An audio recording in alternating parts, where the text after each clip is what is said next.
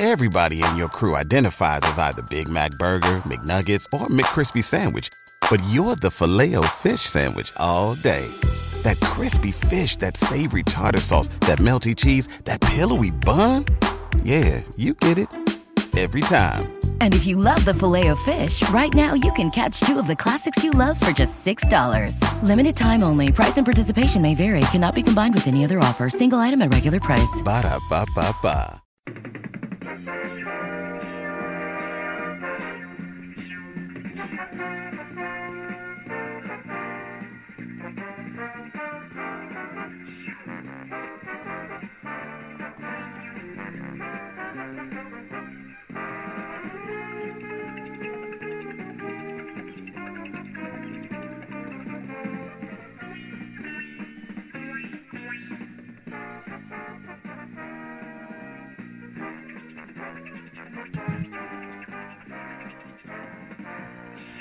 It's another edition of the Talking Mets podcast here on this Sunday, December the 3rd, 2017. Of course, I'm your host, Mike Silva. You can check me out all the time at MetsMemorizedOnline.com. Send me a tweet at Mike Silva Media, and you can get the show on iTunes, SoundCloud, Stitcher, pretty much whatever podcasting service you desire. Welcome back. Not totally. The podcast took a week off for Thanksgiving, and I hope everybody had a great, long Thanksgiving weekend. I'm sure by now, a week later, you're back into the swing of things, and the holidays, Hanukkah, Christmas, whatever you celebrate, that's what you got to do these days. You can't just, single things out. People get mad at you, for better or worse. Hope you get into the swing of that, and winter meetings are coming up, and I hope you had a chance if you listen live. Great to listen to me on WLIE with Rich Catino, our friend Rich Catino, and get a chance to hear that segment as I was a guest on their show. So it wasn't a total washout weekend in terms of the podcast. I had a chance to do a little hot stove talk on terrestrial radio, which it's been a long time since I was in a terrestrial radio studio, a real long time. And it's always fun to do that. But, the future is podcasting, they say, and that's where I'm at. And I come to you again on this Sunday from my humble abode, my humble studio here out on Long Island. And I guess the hot stove, I had a chance earlier. You'll hear it in a couple of minutes. Had a chance to catch up with Kevin Kernan of the New York Post, America's most beloved sports writer, as the moniker that he's taken over the last few years. I know that's tongue-in-cheek, and sometimes people don't really know how to take it, but Kevin is one of my favorites. It's been a long time since we had a chance to talk to him. It may have been the last time was in spring training. I always catch up with Kevin when he's doing that month or 6-week tour as he goes from Port St. Lucie to Tampa. He covers a bunch of different teams and gets a chance to really get into both the Mets and the Yankees and lay the foundation for what his thoughts are coming into the season. And he did that this past spring, and I think that's the last time we talked to him. He's very busy during the season. And as you know, it's really difficult to get the beat writers or anybody that is in there covering the team day in and day out, because it's just the grind is there and it conflicts with the games and yada yada. So chance to get Kevin on. I'm sure we'll get him on again before spring training. Usually I kick off pitchers and catchers with him, but wanted to catch up with him. He was covering the Jets earlier today, so you'll hear that in just a couple of minutes. The hot stove is pretty cold. It's starting to percolate, so I didn't have a chance. I did talk to Kevin about Shohei Ohtani, and it'll be really interesting. He was actually kind of prophetic when you hear it about where he thought he would go. And just about an hour or so ago, it appears the Yankees are out. It looks like Ohtani prefers a West Coast team, smaller markets. There are meetings scheduled with the Mariners and the Giants. And who else? We'll see. But Kevin Kernan will give you his thoughts on Ohtani and where he thinks he'll go. And he gave a very interesting sleeper throughout the whole process. So stay tuned for that. And it seems like, even though this was the Kernan interview was recorded earlier today, about noon today, he actually seemed to be forecasting a little bit of what we're reading now around 6 o'clock. So interesting stuff coming out of the hot stove, which has been so cold. And Ohtani, I think, is holding things up. Giancarlo Stanton news came out about 4 o'clock today, where it looks like it's the Giants and the Cardinals, and it's going to be up to Stanton, who seems really likes to go out to L.A., and it really ties into both. I mean, when you really think about it, here in New York, you hear the media, people like me who do these little media ventures, fans, people on Twitter, the fans that follow the team, and they're always like, oh, well, you got to come to New York, the endorsements, it's the place to be. If you can't make it here, the old can't make it here, you can't make it anywhere. And over the last decade to 15 years, if you really go back to all the major sports, the players gravitate towards different, more tropical, warmer climates. It's, LeBron James with Miami, now with the West Coast with Stanton. I mean, the West Coast, whether you want to admit it or not, the future is really there when it comes to quality of life. It's very expensive. It's high in demand. There's no snow. It's a more laid-back existence. It's, obviously got some beautiful areas, whether you're going to be in L.A., San Francisco, maybe San Diego. I mean, there's some really, really nice areas. When you're making the kind of money that these athletes are going to make, there's really no reason why you can't pick where you want to be. So what would you rather be? Would you rather be in New York with the congestion, with the lack of scenery, the brutal winters in the Northeast? It's become worse and worse. The insatiable appetite of the fan base, the media that may not have the teeth that it once had 25 years ago, but still could stir the pot, depending on which team you're talking about here. Everybody talks about the Yankees. It's a damned if you do, damned if you don't with the Yankees. If you win, you should have won. If you didn't, you're a failure. Yeah, you had the innocent climb this past year with the Yankees, but that's not going to go on forever.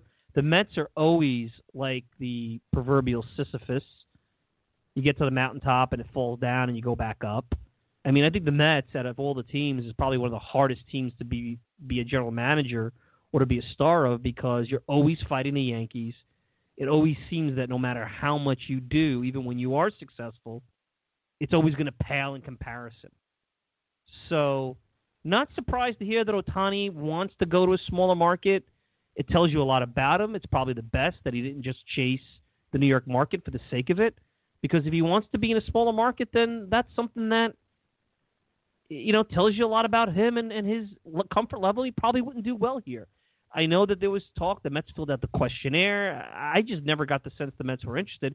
And I don't necessarily think it's about money, because it's not going to take a lot. I mean, yeah, they don't have the most bonus money to offer, but it seems like right now this guy wants to be out on the West Coast. And, part of me doesn't blame him. And if he's going to meet with the Giants, depending on what they're going to do with Stanton, I don't know if one is mutually exclusive to the other. That's a huge Asian community out there. I don't know the demographics of the different types of cultures that are out there in San Francisco, but he might feel more at home out in the Pacific Northwest. It's very possible. So Mariners, I know, are going to make a big push for him. So, I mean, not much to talk about there. The big news around the Mets, which is what this show is about, is Dom Smith. Dom Smith made the rounds. He was at Madison Square Garden. He spoke to reporters. I know that Kevin Kernan, that's one of the reasons why I got him on this week, wrote a piece trying to basically defend him. And, I'll get into that in a minute. There's also, it also made me think this week about David Wright and how that's all going down, because you see the news with Eli Manning getting benched, and we may be seeing the final days of Eli Manning as the Giants quarterback. Things are getting kind of ugly over there in East Rutherford, New Jersey. Bob McAdoo reportedly will get fired. You don't want to hear my football take. That's not why you tune in here. But it does tie in. And, I heard our friend over at the Knicks podcast, Tommy D, talk about, how it never, how stars on the back end, how they go out and how difficult it is. Patrick Ewing. You have, Posada, when he went out, it was ugly. It didn't get ugly with Jeter, but at times it did, because Cashman threatened to not, dared him to leave when he was a free agent. I think that was after the 2011 season. Dared him to leave when Jeter was complaining about the offers that the Yankees were making. And the Yankees really, similar to, I think, the Boston Celtics at the end of the McHale, Bird, Parrish run, when they held on to players clearly in their decline, were hurt by Jeter at the end. They were hurt by Posada at the end. When they benched them, the only one they really took on and benched was Posada. Pettit was a very productive player even to the very last start, and Rivera was Rivera to the very last day. He never, ever had that end that makes you cringe. So the Yankees were pretty fortunate, and they handled the Jeter thing as best as they could, even though he probably wasn't the best shortstop, and being the Yankees shortstop wasn't the best position for him those final couple of seasons when he was on the decline. So made me think about that. But most importantly, Dom Smith. What to make of Dom Smith. And basically in the column in the New York Post, Kevin Kernan talked about, hey, if the answer is Adam Lind, and I think Adam Lind is an actually interesting player for the Mets to sign. He's an on-base player. He has power. He could play maybe a little outfield.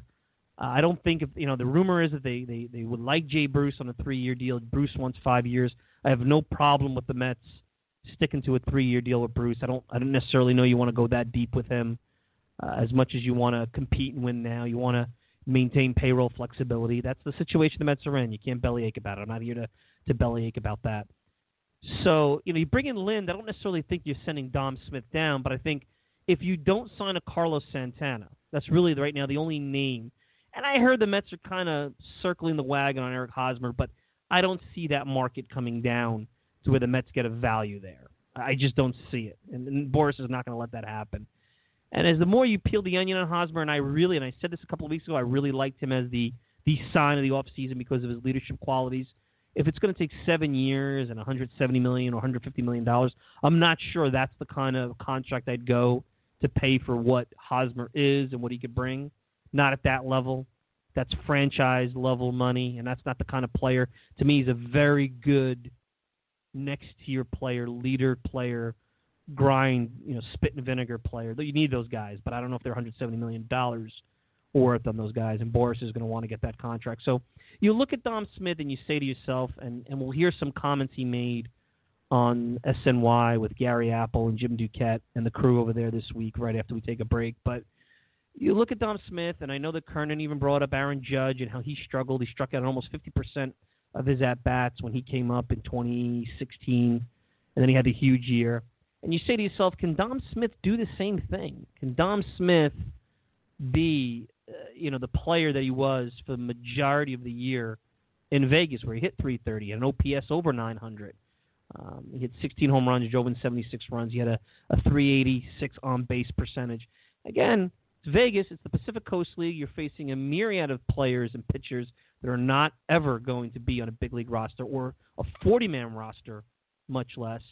And Russ Langer, the play-by-play man for the Vegas 51s, I'll tell you, he gave me I go back to that piece I did back in June. He gave a very lukewarm review of Smith. Now, obviously that was June. And then when you compared it to what he said about Rosario, he was much more bullish on Rosario than Smith. He wasn't negative on Smith. He was, let's see. And then Dominic Smith came up. He popped 9 home runs. He hit less than 200. He struck out almost 50 times, a little less than a third of his plate appearances. So not as bad as Judge, but a ton of strikeouts. I mean, here's a guy that, if he played full-time, probably was going to strike out close to 200 times. Didn't show a ton on defense.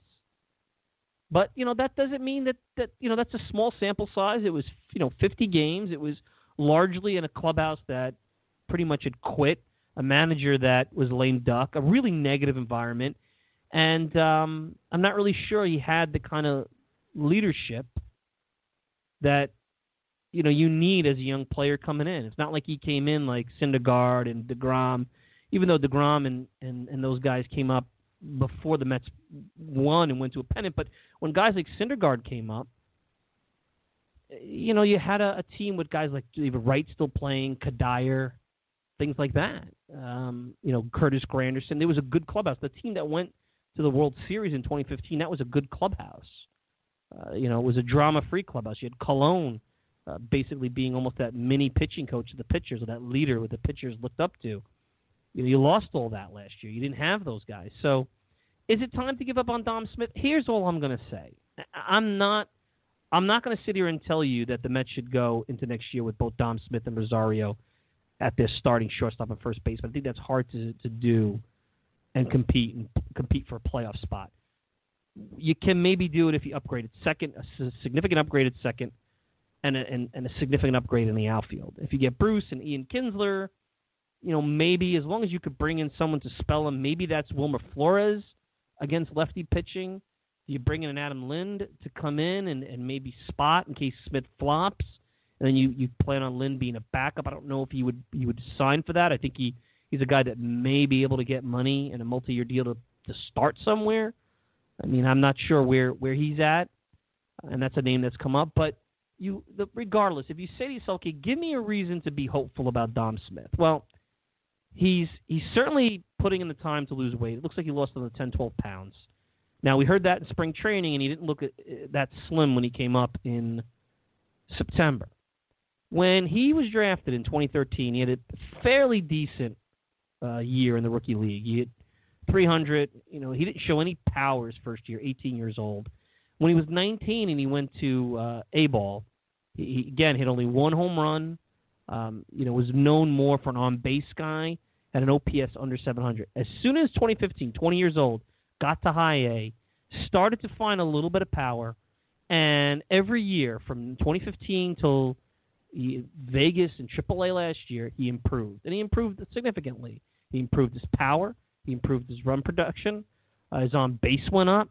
And if you think about it, maybe now at 22 years old, he's experiencing the next phase. When he first got into the big professional ball, he struggled, and he improved every year. So now can he improve? And can he make enough of an improvement to be a plus player with the help of spelling him against tough lefties with the Flores, or maybe a veteran first baseman of some sorts? We'll see. So it's not like you have trash here. This is not a guy that's filler. And think about one thing. When Aaron Judge, who was pretty much, he won Rookie of the Year, he came up and runner-up as MVP this past year in his age 25 season. When he was 22 years old, he wasn't close to the Yankees roster. I spent that season in low A and high A. He had a good year, hit 17 home runs, had an OPS of 905, but he was playing in low A, high A. Dom Smith is 22 and playing in New York in the big leagues. And everybody could say, well, when David Wright was 22, when Jose Reyes was 22, they were, and I said this during Rich Catino's show on WLIE last week. A big difference between those guys. Reyes had some growing pains, especially with injuries. Wright came and he hit from the minute he stepped foot on a big league baseball field.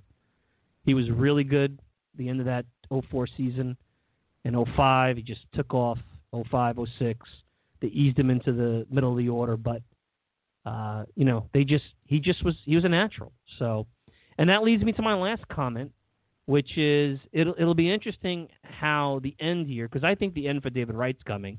You see it getting somewhat controversial with Eli Manning. You saw that. I brought up the Yankees' core players and how Derek Jeter really was a net negative, to use that term,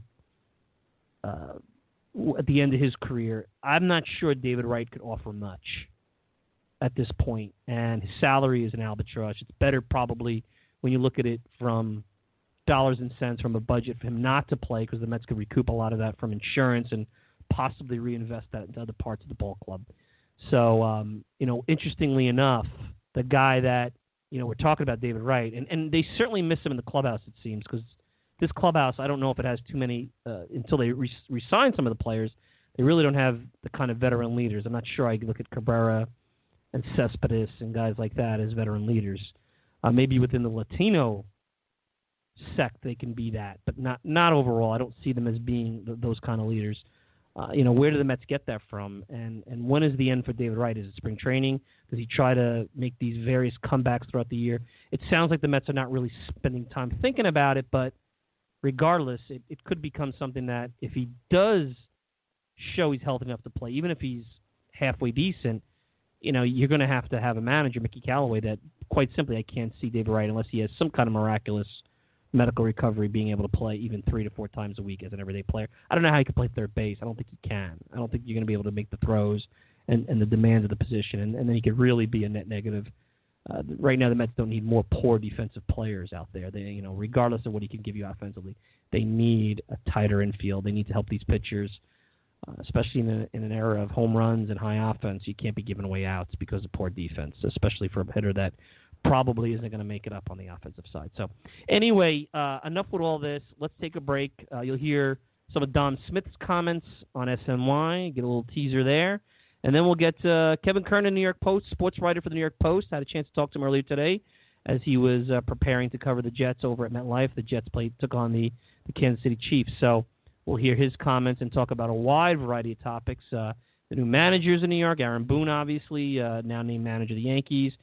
Get his thoughts on Carlos Beltran and his candidacy there, and near candidacy. And we'll get into Ohtani and talk a little bit about Dom Smith. That's the main thing. Dom Smith, as he wrote a column about Dom Smith, basically saying, hey, if the answer is Adam Lynn, let's see more of Dom Smith before the Mets fish and cut bait here. So let's take a quick break. You'll hear from Kevin Kernan right after this.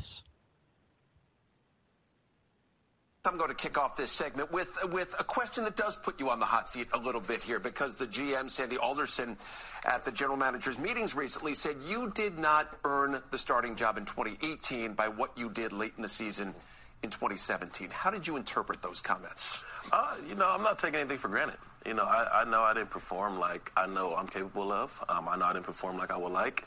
And I'm definitely going to work my butt off this spring training, go into spring training in shape, go into spring training, I'm ready to win the job. And I'm going to, take it all and just really work and just work.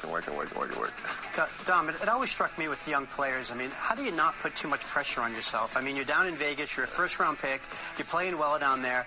Like, how do you balance it being a learning experience in the major leagues and knowing you have to kind of perform, too? To me, that's like the hardest thing, right? I think that I was very fortunate, coming into the situation, be able to play, over 6 weeks in the big leagues and and it not necessarily be as much pressure as I perform now because you're going to get sit down because of the way the team was going. It was more like, just learn how to play up here. So I think that really helped me a lot because it would be times that I'm putting pressure on myself and, you're going to get frustrated. That's just human nature. You're going to get frustrated when you're doing bad. So I think that the older guys in the clubhouse, Cespedes and Reyes and, Cabby, they really took me under their wing and, they talked to me a bunch and calmed me down and make sure that I was learning and paying attention to certain details. So I think that that when they really took me under the wing, that's when I got to really focus and learn some stuff.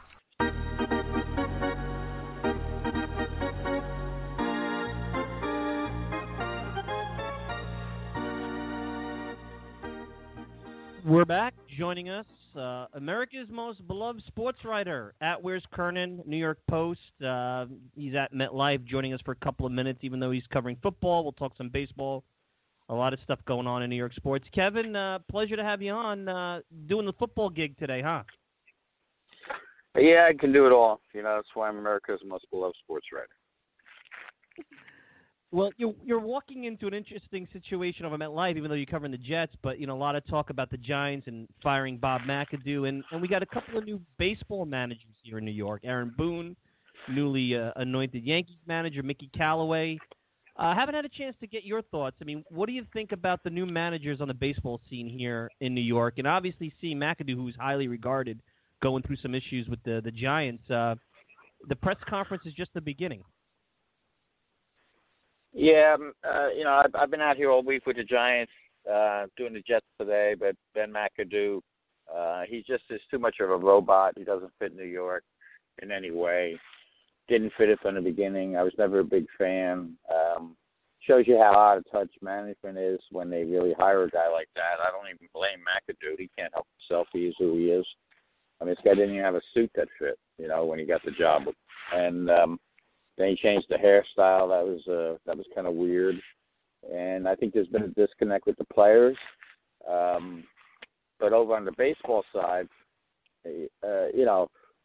we knew Terry Collins' time was coming to an end with the Mets, and it's a double change for the Mets because you get Mickey Callaway, who I know from really I covered the ALCS 2 years ago, spent some time with Mickey besides regularly during the season and stuff.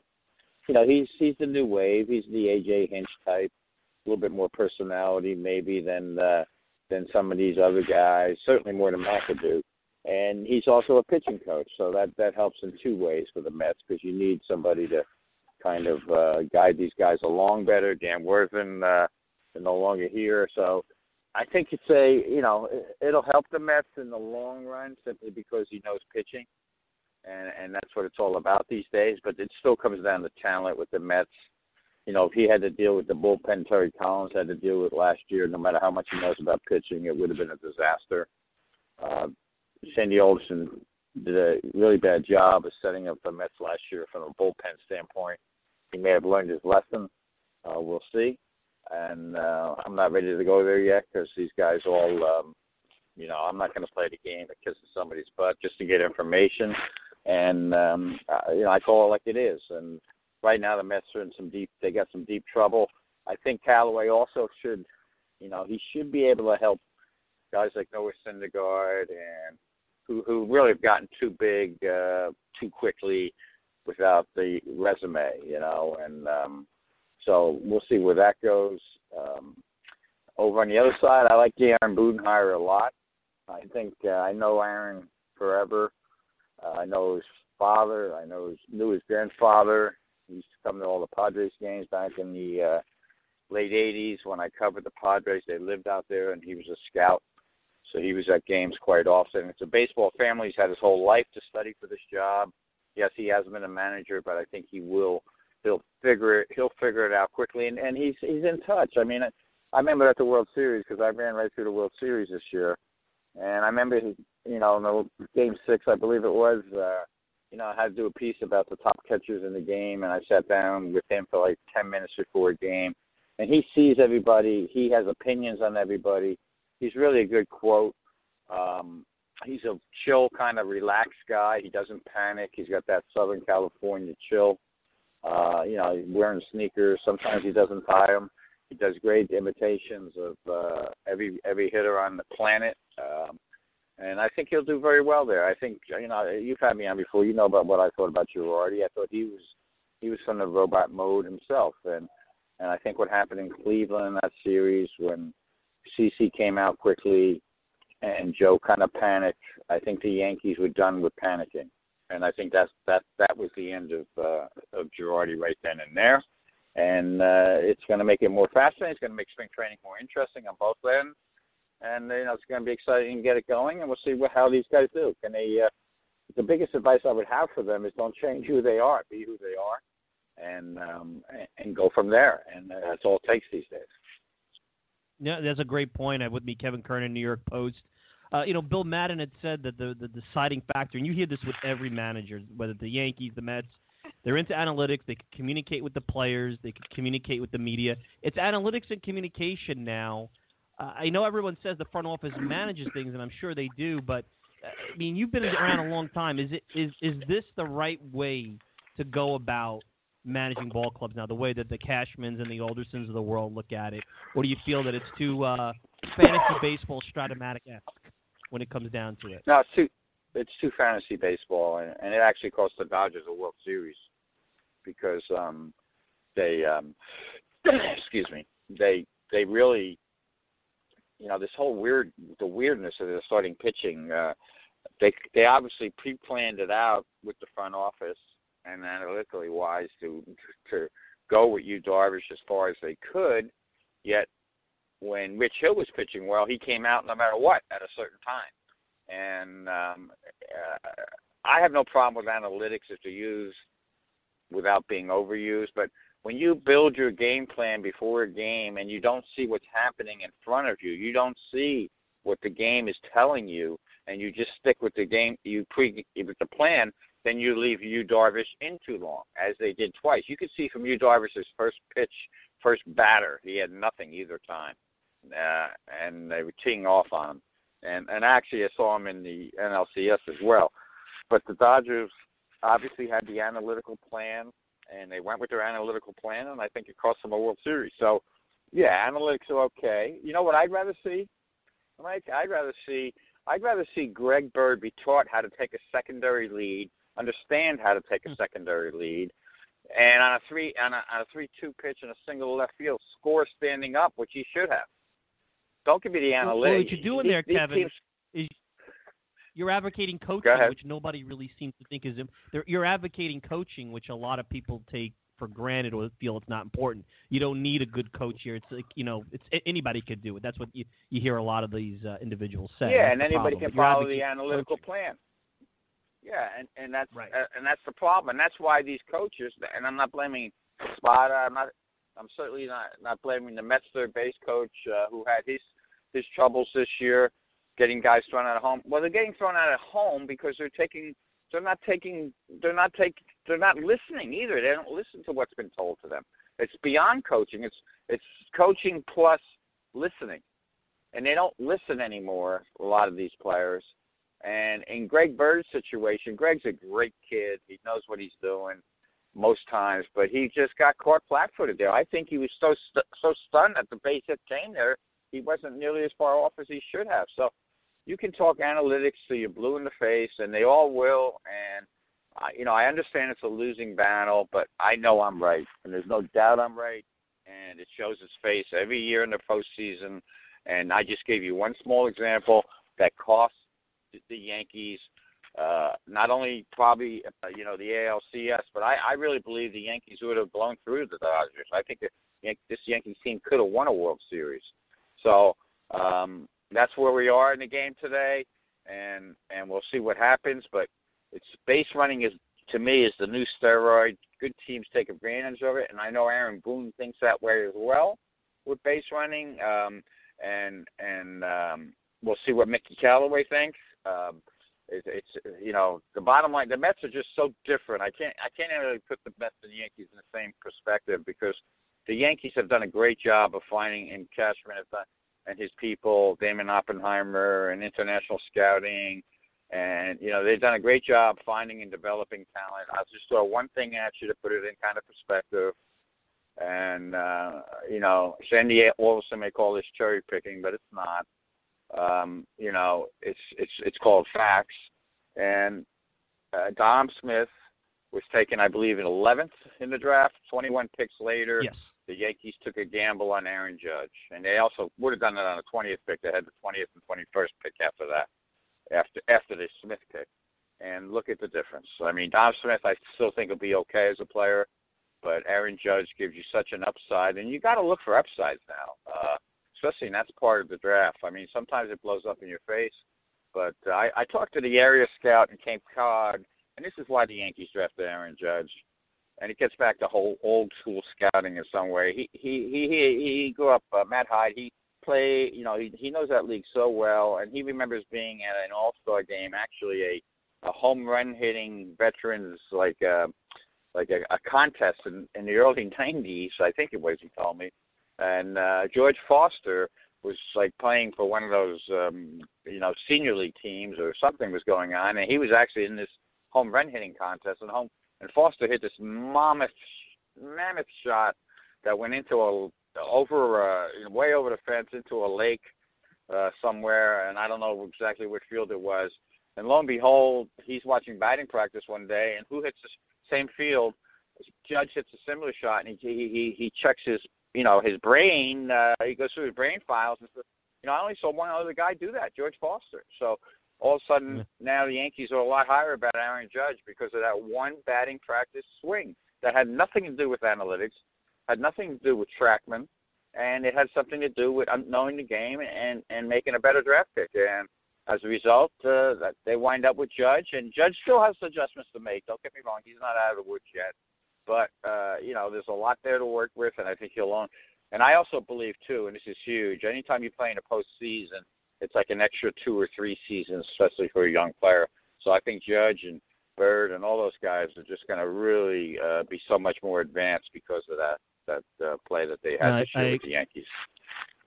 Agree, and you segued well. Dom Smith, a lot of negativity about Dom Smith. I know the Mets put him out there doing the charity work at the Garden. You wrote an article about him. Look, if the Mets are intending, and they claim to be intending to compete next year, I'm not sure you could go with Rosario and Smith starting. But you point out, is Adam Lind an upgrade? He's not a bad player. Is that a total upgrade? Carlos Santana's name is out there. Certainly an upgrade. Not that you compared, but you just brought up Aaron Judge and the struggles he had. His first cup of coffee, just like Dom Smith. The weight is something that may be controllable. I mean, the weight could be an issue that you can't control if there's a a physical thing. But you can, for the most part, control conditioning. There just doesn't seem to be love about Dom Smith and the Mets over that small September sample size. You seem to be taking a different approach, which is interesting because you're one of the few that are. Everyone seems to be really down on him. Yeah, and there's reason to be down on him. I'm not giving him a pass. I mean, when you get to the major, and I saw Dom in spring training, he did a good job. Getting in shape. He went through that whole program with bars, but then it all went to heck during the season, and I think that's why Sandy lost patience with him. And I totally get it. I get it from Sandy's perspective.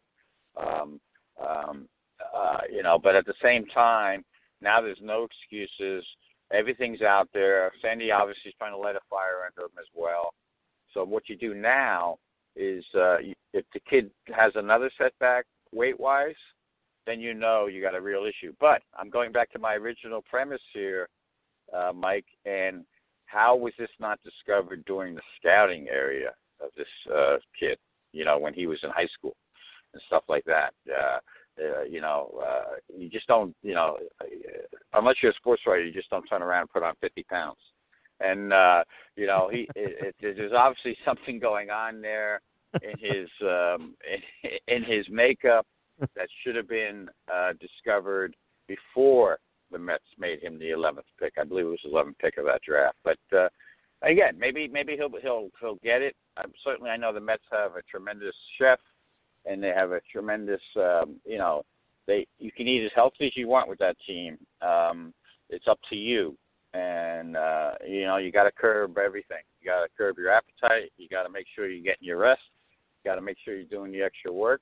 Because when you get an opportunity like this, a golden opportunity in the major leagues, interestingly enough, the Phillies went through some issues with J.P. Crawford, who was very close to Dom. They're best friends, and they both came out of the L.A. area.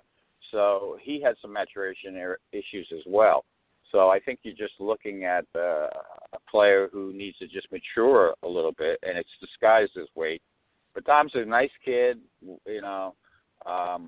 I'm a big fan of his swing. I actually think he's a good hitter, and I think given time he'd be fine. But he needs to take care of himself, and this is I wouldn't say this is his last chance, but probably his last chance with Sandy Alderson, I'll say that.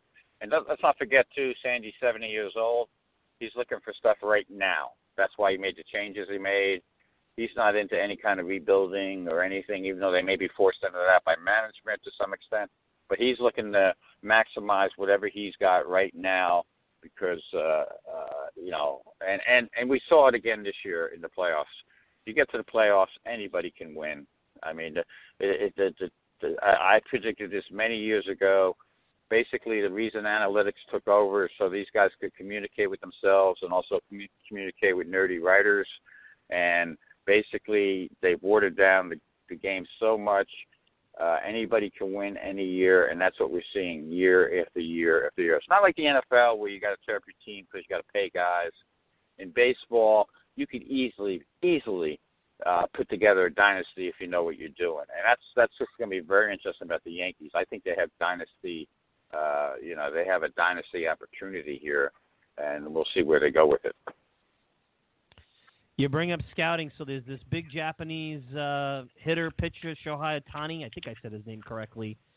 What are your thoughts about the hype? I can only look at numbers. I didn't see the guy play. You hear nothing but good things. It's a bit of a strange tour. He's got the questionnaire. The Mariners are going all in for him. Everyone thinks he's going to the Yankees. Even the Mets are popping in on this. He's taking less money, which is rare. It's really the Japanese team that's going to benefit most financially. Two-way player. There's actually a two-way player from, I understand, the Rays organization. So this might be the new thing when you talk about analytics, Kevin. Can the player hit and pitch? Almost like Iron Man football back in the day. What are your thoughts on all this? Because it seems to be clogging up the off-season where Ohtani is going to wind up going. Nothing's happening here. No, you hit it right in the head. It is clogging up the off-season, and it always happens. The biggest fish clogs it all up. Wait till Harper comes out. But I can't even fathom a guess at what kind of player he's been. I don't like to guess on players till I've seen them.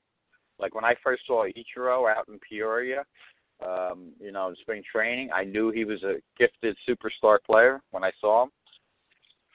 And I mean live, because you see some things live. But Ohtani, I don't want to guess. Obviously, he's got, from what everybody says, he has unbelievable talent, play much last year. He was hurt as a kid, pretty much. So everybody's talking about him playing two-way. Let's see if he can play one-way and stay healthy. That's my question with a lot of the Japanese players, especially the pitchers.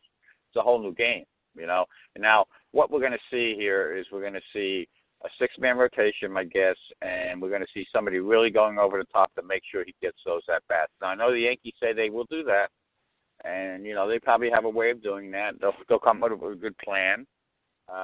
My question with Ohtani is, and this is something I don't know unless I spoke to him, but does he want to be the star, the Japanese star on the team, or is he willing to be one of the players on the team? If that's the case, then, you know, the Yankees would be the perfect fit. But if he wants to be, quote-unquote, the Japanese star on the team, then I don't know if he'd want to go with Tanaka being here already. You know, I remember about 10 years ago, the Red Sox had the great pitcher come from Japan, and everybody thought it was just going to be a whole new world for him. Daisuke. Until he found the ice. Yep, Daisuke. Yeah, Daisuke. Until he found the ice cream machine. He was eating ice cream all the time with the Red Sox. So that's what happened with Daisuke. Right. And he ballooned, and so you never know when you bring these guys in. Certainly, this guy sounds a little different the way he wants to attack right now, which I like. I like that. I like the fact he's coming in now and not waiting a few years, even though it's a financially different story. But it seems like he has his priorities right. So I can't say what kind of player he'll be until I see him.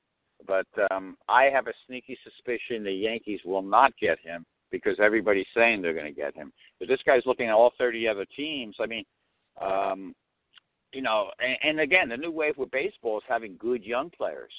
So that to me is appealing for the Yankees. But it also, you know, I'm just going to throw this out there, but what about San Diego? They have some young talent coming down the road, and I know it's so hard for San Diego to ever win, and I'm not a big fan of their GM, some of the maneuvers he pulled, but just say that this guy wants to play in San Diego where they can definitely promise him, because with what they got going, you're in the rotation and you're in right field. I mean, they can promise him that.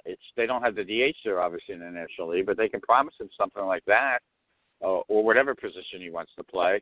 And I could see him where he'd be the big fish. And Seattle is my sneaky pick right now, only because DePoto, the GM, he's a very anxious guy. He wants to change it quickly, and it fits perfectly. There's a history there with Japanese players. They have openings where he can they can find time for him and make him the superstar, and that would be an interesting pick for him to go to Seattle. So my early pick says Seattle. My sleeper pick is San Diego, and we'll see where he winds up. I don't think there's no way in my mind he'll ever wind up with the Mets. No, I think everybody agrees with that. A couple of things before I let you run. First thing, you're seeing with Eli Manning, an elite New York athlete, potentially, who the hell knows what's going to happen here with McAdoo, maybe not go out on the best of ways. We've seen it with Patrick Ewing. The reason I bring it up is that David Wright is an elite New York athlete that's gone through a lot. The odds of him making it back are probably not good, even though he's put a lot of time and effort. I know he's got great character.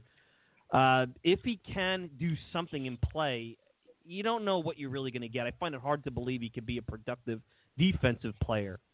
This is a tough spot. No one talks about it, but David Wright, if he is healthy and can play and wants to play, it's actually a very tough challenge for the Mets because he's probably not the best choice with all the information medically that we have to be that guy to start every day or even clog up the position on any consistent basis. What are your thoughts on that? Because it ties into how it never really ends well for some of these athletes here, and that's going to be a big chore for Mickey Callaway on his first job in his first year. Yeah, I think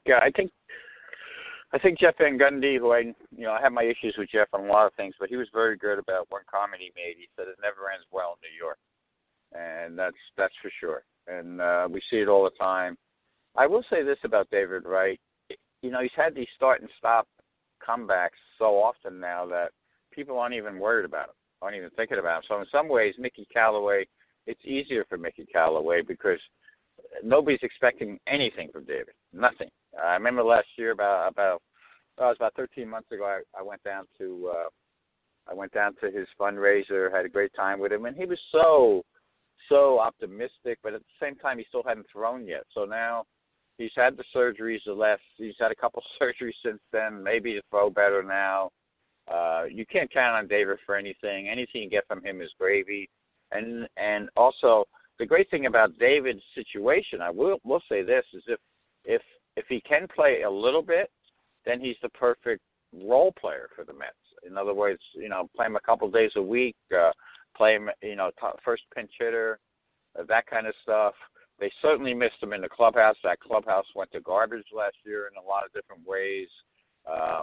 And not having players like David Wright was the reason for that around, where David could at least, lead them in some way. So if they can get anything from David, and by that I mean the fact that he can be healthy enough to be on a roster, I don't think he's going to force himself, as a starter type.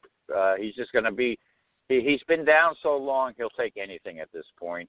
So I think it's not a bigger problem as people are making it out to be, because there's no expectations there. Anything is gravy, and it's really good gravy, because if you get something from David Wright, you have that leadership ability, which you need in the clubhouse. And I think you need that more now than ever, Mike. I think we saw I know I got a little heat for this, but again, I think I'm right. So I don't mind saying things when I think I'm right, and I know I'm right. Carlos Beltran ran the clubhouse for the Astros. He was essentially the manager of the clubhouse. Now, A.J. Hinch did all the tough stuff with dealing with management and analytics and maybe involved in some decisions. But when George Springer strikes out 4 times, I think it was in the first World Series game, and is so down on himself he can't even function, it was Carlos Beltran who pulled him aside and got his head straight and said, hey, I thought I'd be in the World Series every year. These opportunities only come along once in a blue moon. You got to start enjoying this, kid. You're too good. Don't worry about it. Have fun.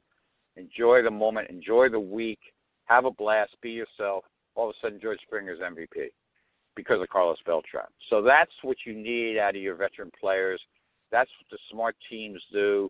And I did give the Astros credit for signing a Beltran and a McCann. It made a world of difference. So we're adding a Beltran and McCann, and the Dodgers tried it a little bit with Chase Utley, which was a good move.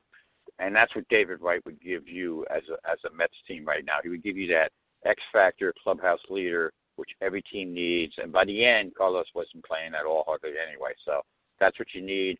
But again, he has to be healthy enough to play a little bit. I think the fact he's had the 2 surgeries, it's now or never time. So if there's any more setbacks, we would have the announcement. David's going to have a press conference at 3:00 on Tuesday. Blah blah blah. And and he will say goodbye. And it won't be long. We saw it already with the Yankees where they maneuvered. Right. It won't be long before David Wright's managing a team. It won't be long.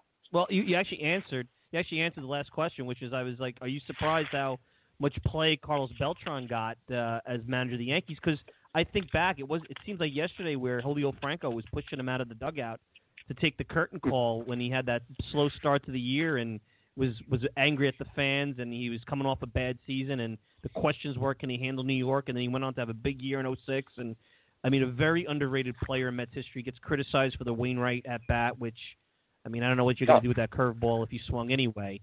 But greatest curveball ever. You think highly. Yeah, you think highly of Beltran, and it's an interesting comparison with Wright, where Beltran, I guess you took him very seriously as a candidate, it sounds like, based on your experience with him interview with the Yankees. Oh, absolutely. And actually, I know it's kind of a joke, America's most beloved sports writer, because it was not a nickname I gave myself. Another writer gave it to me. But there's a lot of truth to it, because I'm a step ahead of most everybody almost every time, because I look at the common sense. So my first question to Carlos Beltran after Game 7, when I found him on the field after the awards ceremony, was, well, after congratulations and all that stuff. But I said, do you want to manage right now? And he told me, he said, not right now, Kevin. I need to spend some time with the family first, but it's definitely on my bucket list. It gave me the indication that's 2 or 3 years away, maybe 4. And then all of a sudden, I think this was very smart on Cashman. And again, this is a guess, but I think it's an educated guess. I think Cashman had so many candidates and drew the process out because all along he wanted Beltran to be involved in the process. He gave him time to decompose a little bit, then contacted him, and then all of a sudden Carlos is coming in for an interview. And I'm sure it was presented in such a way like, I probably pretty much have my candidate, but at the very least, come in for the interview. You'll learn some things. We'll learn some things about you. It can't hurt. You're going to be a manager anyway. And I think Carlos said, yeah, let's do it. And I think it was a great move on all the part. And Carlos Beltran is, you can sit and talk with him forever about anything. He's he's got so much Puerto Rico pride as well.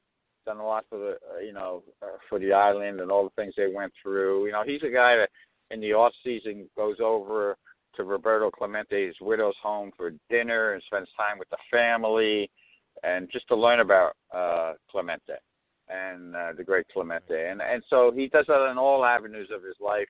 He's going to be super successful. He'll be a great manager.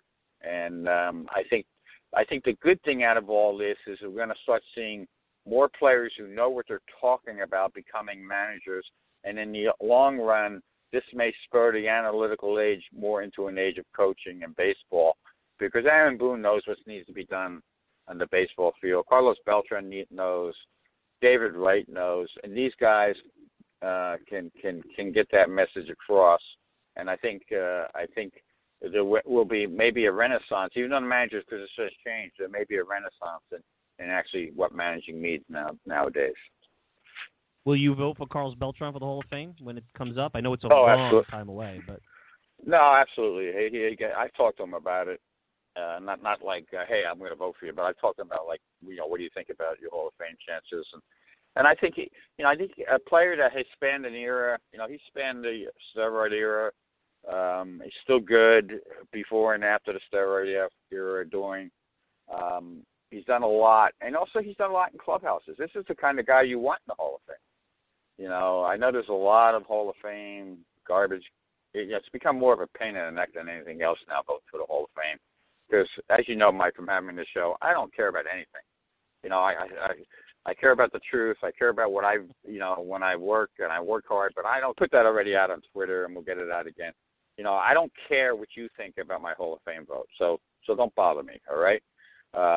Say what you want. It's my vote. You go cover baseball for 10 years. You get on planes. You do everything you got to do, and I've covered it forever, more than 10 years. Then you can get yourself a Hall of Fame vote. And if you're a quasi guy that's, think you know more than me, great. You know what? Go work for a newspaper. Go work for an outlet. Get in the BBWAA. Get your Hall of Fame vote, because I don't care about your vote either. So that's my vote. That's the end of the line, and I will still vote the way I will. And, it's going to be interesting this year because one last quick story I'll let you, and we'll go from here. But it was funny. I walk in the Yankees clubhouse in spring training, and the first thing Reggie Jackson says to me is, "What the hell? You voted for Clemens and you voted for Bonds?" Because I changed last year. I switched over. Once Seeley got into the Hall of Fame, I said, "Why am I standing on the wall? Why am I the last guy defending the wall?" And baseball doesn't care. All these baseball guys that allowed this steroids to happen are in the Hall of Fame. Torrey, all the managers, Bud, and that's fine. I don't have a problem with them being in the Hall of Fame, but I'm not fighting their fight anymore. And so that's what I told Reggie. And now we're seeing it now. All of a sudden now Joe Morgan comes out the letter because, Reggie didn't go to the Hall of Fame last year either. It's interesting. So these Hall of Famers may be upset by who's coming into the Hall of Fame, but, it's not the writer's fault. It's who allowed this to happen. And I certainly didn't have the power to, as a writer, to force somebody to pee into a cup, and do all that back then. That was baseball. Baseball should have done that. Baseball created their mess. Let them live with it. And the one thing it does make harder, to be quite frank, though, is that you're limited to your 10 guys. I'm sure I'll use all 10 spots again this year once I decide who I'm going to vote for. But, if guys like, I know some people get upset about Schilling getting votes, but, hey, Schilling was a great pitcher, and he did it in the steroid era. Mike Messina, another guy, there's a million guys I can mention. There's some old, Tommy John in my book should be, one of these guys should be in the Hall of Fame, or Jim Cott, there's a lot of guys who should be in the Hall of Fame. The Hall of Fame in some ways has become such a political football that it's no fun anymore, and I'm going to make my ballot fun, and if you don't like it, too bad. Well, that's the point of this. Is fun. Kevin, you always bring the heat. I know you got to go cover a game. Thank you so much. You were very generous with your time. Let's do it again, and if I don't talk to you, have a good holiday season, my friend, all right? Okay, Mike, take care, and Merry Christmas to everyone out there, and Happy Holidays. That's Kevin Kernan, New York Post, at Where's Kernan, America's most beloved sports writer. He brought the heat. We knew he would. Every time he does. I said to you in the open, when we get Kevin on, we always get a nugget. You never could plan the interview because you get a couple of topics, you let him run, and that's the point. It's not about me at that point. I'm bringing Kevin on to get his perspective. So anyway, let me take a quick break. I had a couple of things come up that came to my mind that Kevin talked about that we'll wrap up with, and then I'll get you the holiday schedule, the winter meetings, kind of where my mind is at with the show, because we're getting to that point where hopefully things start moving and we could talk more about what is happening than what may happen. It's been a very slow hot stove. You're listening to the Talking Mets podcast. Of course, I'm your host, Mike Silva. You can check out the show all the time with our partners at MetsMemorizedOnline.com. Send me a tweet at Mike Silva Media, and you can get the show on iTunes, SoundCloud, Stitcher, pretty much whatever podcasting service you desire. We'll be back with final thoughts right after this. Hey, Mets fans. I'm going to let you in on a little secret. If you're looking for the best unbiased and independent coverage of the New York Mets, then look no further than MetsMemorizedOnline.com. Metsmerized Online is the go-to place for comprehensive Mets coverage, including exclusive interviews, daily original articles, great weekly features, in-depth analysis, minor league reports, game-by-game breakdowns, and so much more. Find out why thousands of fans turn to Metsmerized Online every day to get the latest news and opinions about the Mets. Coming from an impressive staff of the most passionate fans and skilled writers ever assembled, all in one place. Check it out for yourselves, Mets fans. Go to MetsmerizedOnline.com right now. That's Mets, MERIZED, online.com, and get Metsmerized today.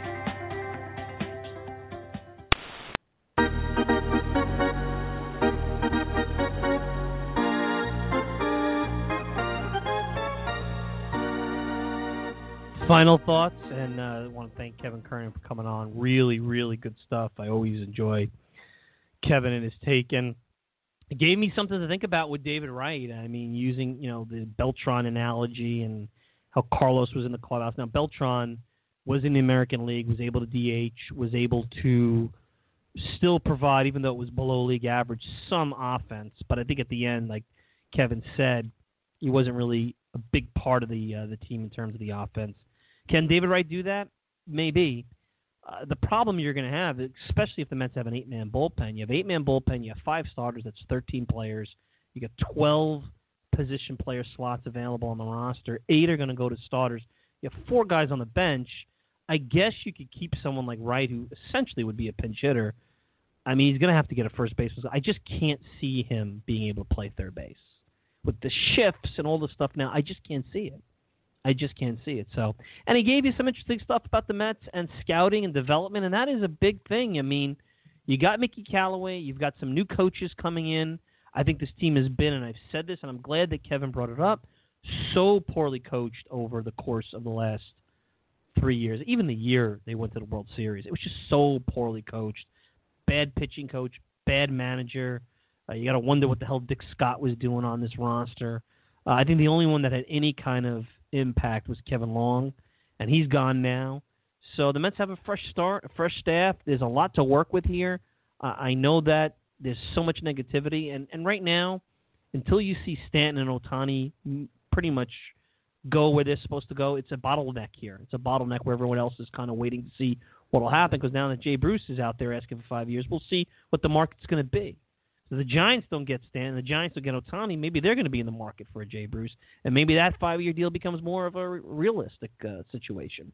So right now I think it's a cold hot stove, but it's starting to warm up. As far as the show, we have the winter meetings coming up in about a week. So what I'll do is this. I'll wind up probably doing a preview show next weekend. So stay tuned for that, trying to figure out how early on Sunday, probably maybe early or late on Sunday. I'm not sure yet. I have to think about it and, keep going to MetsMemorizedOnline.com. Follow me on Twitter at Mike Silva Media. Go to the iTunes and see when the next, make sure you have it refreshed so that the show just comes up. Easy enough. I will definitely do a recap show, if not that Thursday night, then over the weekend. I have to see what the recap. Now, part of the recap show will definitely be taking your calls on the Talking Mets line, which the last time we did that, I thought it went really, really well. So maybe what we'll do is do your calls next Sunday, part of that, about what you want to see at the winter meetings. We'll do that going in and that going out. And then basically we'll see what the news between that day, because after the winter meetings, the next 2 weekends fall in. That's, that weekend will be next weekend will be the 10th, so that'll be the winter meeting, the 17th. The next 2 weekends after that are Christmas and then New Year's Eve. It's definitely not going to be any shows then. And the only time we would probably do something if there's a major signing or something along those lines. And then after the new year, we'll get into some Hall of Fame talk. So, and believe it or not, you do the 2 shows for the winter meetings, you do the Hall of Fame show, and then before you know it, you're counting down to pitchers and catchers. It's pretty amazing how quickly the offseason goes. And it's dragged, especially the last couple of weeks when you talk about content, because nothing's happened. But I think the next 3 shows, we'll have some good things to discuss, some meat and potatoes. I think the direction that the Mets off season is going to take will start to crystallize. And who knows? I mean, maybe this will be one of those off seasons where everybody kind of plays chess, and we're going into Valentine's Day, and there's still people out there who haven't been signed. We've seen that before. It wouldn't be the first time. I hope not, because you like to kind of get into a finalized roster. But sometimes February or late January brings like these players that are still out there, and then before you know it, you got a lot of hot stove talk in what really is the cold of the winter. But spring is around the corner. You start looking towards spring. It's hard to call it the hot stove when you get into Valentine's Day and you smell the flowers and spring right around the corner. So anyway, I want to thank everybody for joining us today. I want to thank Kevin Kernan for spending some time with us. Of course, you can check out Kevin on Twitter at Where's Kernan. Check out his column in the New York Post. Of course, you can check me out all the time with our friends over at MetsMemorizedOnline.com. Send me a tweet at Mike Silva Media, and you can get the show on iTunes, SoundCloud, Stitcher, pretty much whatever podcasting service you desire. I'm your host, Mike Silva. Enjoy the rest of your Sunday. Take care, and be heading into the winter meetings and talking about what's going on next week.